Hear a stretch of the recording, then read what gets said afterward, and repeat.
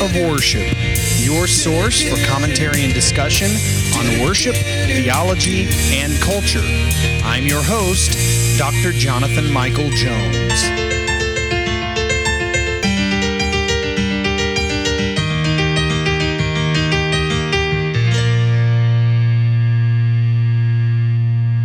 Hello, everyone, and welcome to the Act of Worship podcast. This is Dr. Jonathan Michael Jones. It is great to be here today, talking about issues related to worship, theology, and culture. And today is a cultural topic. I'm going to be discussing something. I try to pick topics that are most relevant to the current time and things going on in our society, theological issues, cultural issues. Today, I am going to be talking about this author that has seemingly taken the world and the church by storm, a young lady named Rachel Hollis, who you may have heard about. And if you haven't, I would encourage you to just look her up, find out a little bit of information about her. And she has two popular books right now that many people are reading. And if you are a pastor, if you are a churchgoer, if you do not realize Rachel Hollis and the impact she has made, you are living in either ignorance or oblivion, because she has really truly taken the church world by storm. A lot of people are reading her works, and I would dare say that there are probably people in your own congregation reading her work, especially women. Her work is geared more towards women, and knowing this, in the past couple of weeks, I have read her two books. She has two books, one called Girl Stop Apologizing and another one called Girl Wash Your Face. And so I want to really do a review of her work through a gospel grid. Okay, so that's my intent here. Anytime someone has as much influence as Rachel Hollis, anybody for that matter, on a Christian group, pastors and believers in general should, at the very least, understand the message that is being submitted. Years ago, when I was in college, there was a book, a little bit after college actually, there was a book called Blue Like Jazz that many people were reading. And so I read it for myself just to see what it said, see the message, and view it through a gospel lens, as I think we should with everything. And that includes non-Christian messages. I read authors quite often that are not Christian. Many are atheists. And I want to know the message. What are they presenting? I hold firm and I hold fast to my faith in Jesus Christ. So I always have that grid. But it's good to know and understand the message. So I am going to make a bold statement here in that Rachel Hollis' message is not the gospel. In fact, it is antithetical to the gospel. And now, while, as I admitted earlier, I do not know Rachel Hollis' personal motivations or even consider her work to be evil in itself, it's not that. I am not claiming that. And I will even go as far as to say she probably had good and pure intentions in writing her books. But there are a few items surrounding her work that concern me. So thankfully, I have discovered that my thoughts parallel those of some other Christians who think about these issues. So I am not the first to review her work in this way.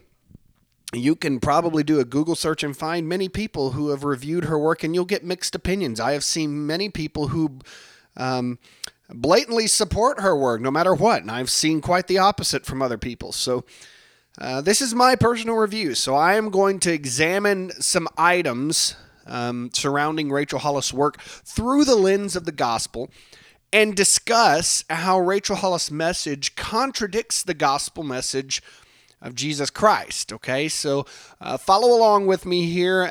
Again, I encourage you to read her work for yourself, get your own ideas, but this is my personal review. So first of all, at its core, Rachel Hollis' message is one of self-worth. It is self-centered. In other words, things will not change until you begin to love yourself more. And many people don't see the issue with this message. And I am not saying not to love yourself. Okay, that's not what I'm saying. A lot of people don't see the issue with this message until they realize that is not the message of the gospel. Hollis suggests that you come first. You are the priority. You come first, okay? And your happiness depends on you. But that is not the message of the gospel. In fact, contrarily, the gospel says that you do not come first and that you have no ability to save yourself whatsoever, and that the only worth you have is from the fact that you are created in God's image and you are found in Christ. Hollis' message here is self-centered. In both of her books, Girl Stop Apologizing and Girl Wash Your Face, it is self-centered, and little of what she says regards what Christ has already done for you, but rather what you can do for yourself if you change a few things. She even says this. She says, first, learn to love yourself and give yourself credit, then reach for more. That is in her book, Girl Stop Apologizing, on page 62. So it is very much trust in yourself.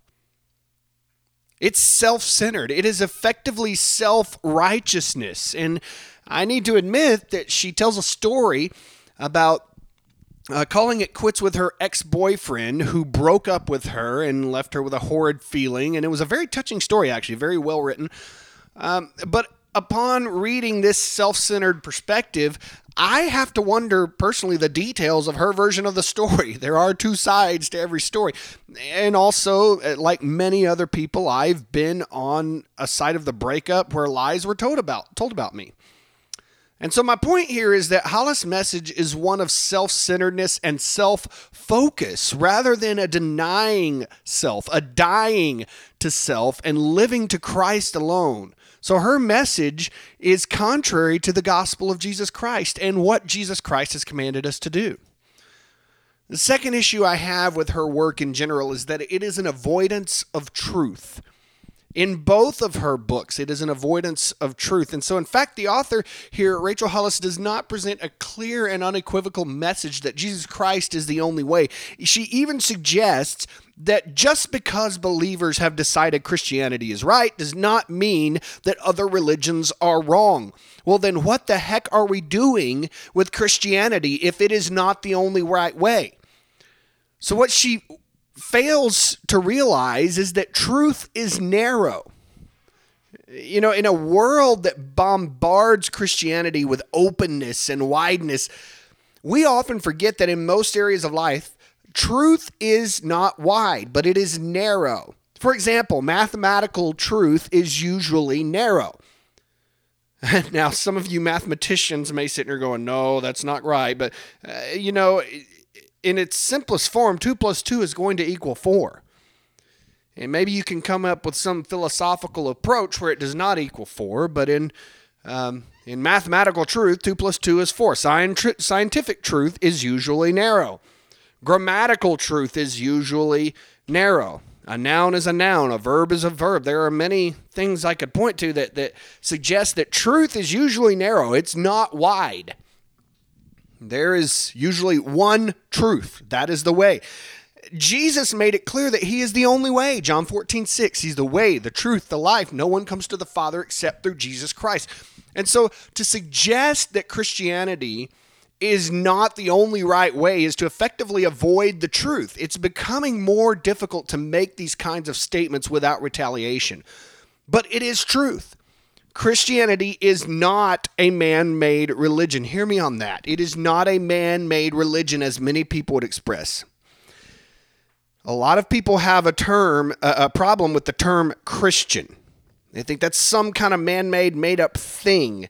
But it's a biblical word. Believers were first called Christians at Antioch, Acts 11:26. And so Hollis does not directly deny Christianity is the only way, but she does leave room for question. In other words, she equivocates. Her message then is an avoidance of truth, likely, in my opinion, probably for the purpose of book sales. That is what publishers often want you to do, which is interesting because it is a Christian publisher. And so whatever the case, if that is the purpose of her message being very broad and equivocating, then it's working because she's selling a lot of copies. The third issue here that I have with her work is that it is self-gratifying. Do you see the theme here? Self. It is very much focused on you, and that's what she was going for, obviously. Perhaps maybe she had something different in mind, but that is not the message. That is not the message that is being portrayed.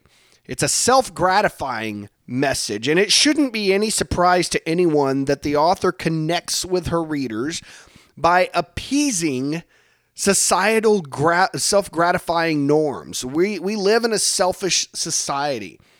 Even in our so-called social justice actions, most actions are motivated by self-gratification. And it doesn't take long for good intentions to become purely evil, masked by an illusion of what many people perceive to be good. And so I don't know, again, Hollis' motivations for her work, but I can confidently say that her message is not a gospel message. Even though her work is sold and marketed in Christian outlets as a gospel message, it is not the gospel.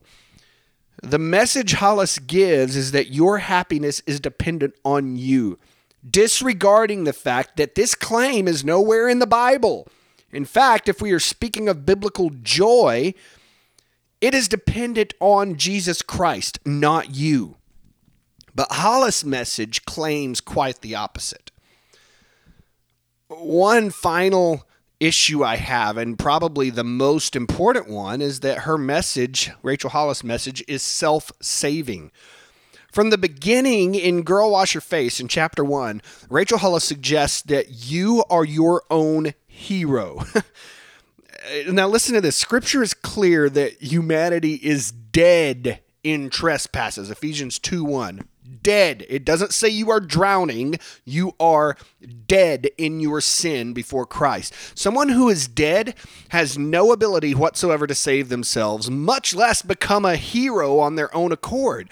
So while Hollis' message is to believe yourself, the gospel's message is to believe in Christ, because you literally have no ability to save yourself whatsoever.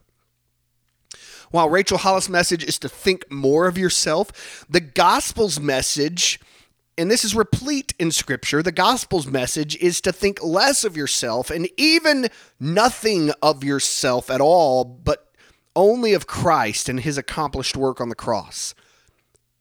Hollis presents a self-saving message of false hope by believing in yourself, trusting in yourself, and setting goals. I'm a goal-oriented person. I have a task list every day, and I'm so oriented to that if I do something during the day that is not on that list, I go back and add it. I firmly believe in setting goals. But the goals should be set for the right reasons, not for your own personal glory or gain. One of Hollis' personal goals is to fly first class. Okay, that's one thing she talks about in Girls Stop Apologizing. Flying first class, that's one of her personal goals. And flying first class is not sinful in itself, but her message points to a deeper problem, the problem of not denying self. The problem of seeking your own glory. There are several indicators in what Hollis says that directly contradict the message of Jesus Christ. And so while Rachel Hollis says to look to yourself, Christ says to deny yourself. Take your cross. Look to him. This is the message of the gospel, not Hollis' message of self-help. So I think the overarching issue here is that what Rachel Hollis says is not a message, not a gospel message, but it is being promoted as such. At its core, what Rachel Hollis says is really no different from any other self-help non-gospel message out there, but it's being promoted in Christian bookstores, sales charts, and churches as a distinctly Christian message. But make no mistake, it is not a gospel message. And I don't claim that non-gospel books are bad. Again, I read them myself. I have several which I enjoy. In fact, if it were not for do-it-yourself helps on YouTube or Google, some of you know what I'm talking about, I would not have a clue how to fix things in my house when they break. Thank God for YouTube and Google. What a blessing that is. But the problem with Hollis' message is that it is promoted as a Christian message when it is really far from it.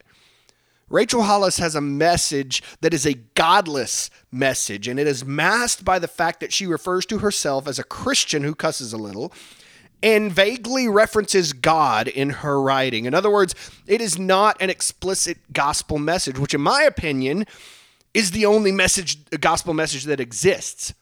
So my concern is not necessarily for the message itself as much as it is for the portrayal of what it is. In other words, because it is promoted as a gospel message, people in local churches accept it and trust it as such. Reality is we should only trust the Bible. But a lot of people resort to other messages, including Rachel Hollis' message. So the connection made between Hollis' message and the gospel is a false one. Largely, what she says is antithetical to the gospel, and I don't pretend, again, to know Rachel Hollis' motivations in writing. In fact, I would not be surprised if they are good and pure, but the message she presents is not the gospel. If you want to read Rachel Hollis, do so. In fact, as I would with any other influential author, I encourage you to do so with an analytical mind and see what they have to say. I've read her work, and I don't deny her talent. Her grammar is lacking a little bit, probably because she's writing to a broad, popular audience. But lest anyone receives a false hope, do not make the mistake of linking what she says to any sort of gospel message. The message of Rachel Hollis, as encouraging and uplifting as it may be, it's tickling ears. That's what it is. It is not a gospel message. And so that's my review of the work of Rachel Hollis. I encourage you, again, read it. Find out for yourself. You may disagree with me on some things. That's okay. This is my review. Hopefully this has been helpful and maybe giving you a little insight into the work of Rachel Hollis and how to approach these things. My admonition to you would be to approach everything through the grid of the gospel. There is everything. I mean, your work, what you read, everything. Approach it that way from that perspective. And I think that will help us as Christians, as the local church, in every area of life. So thanks for listening today to the Act of Worship podcast. This is Dr. Jonathan Michael Jones.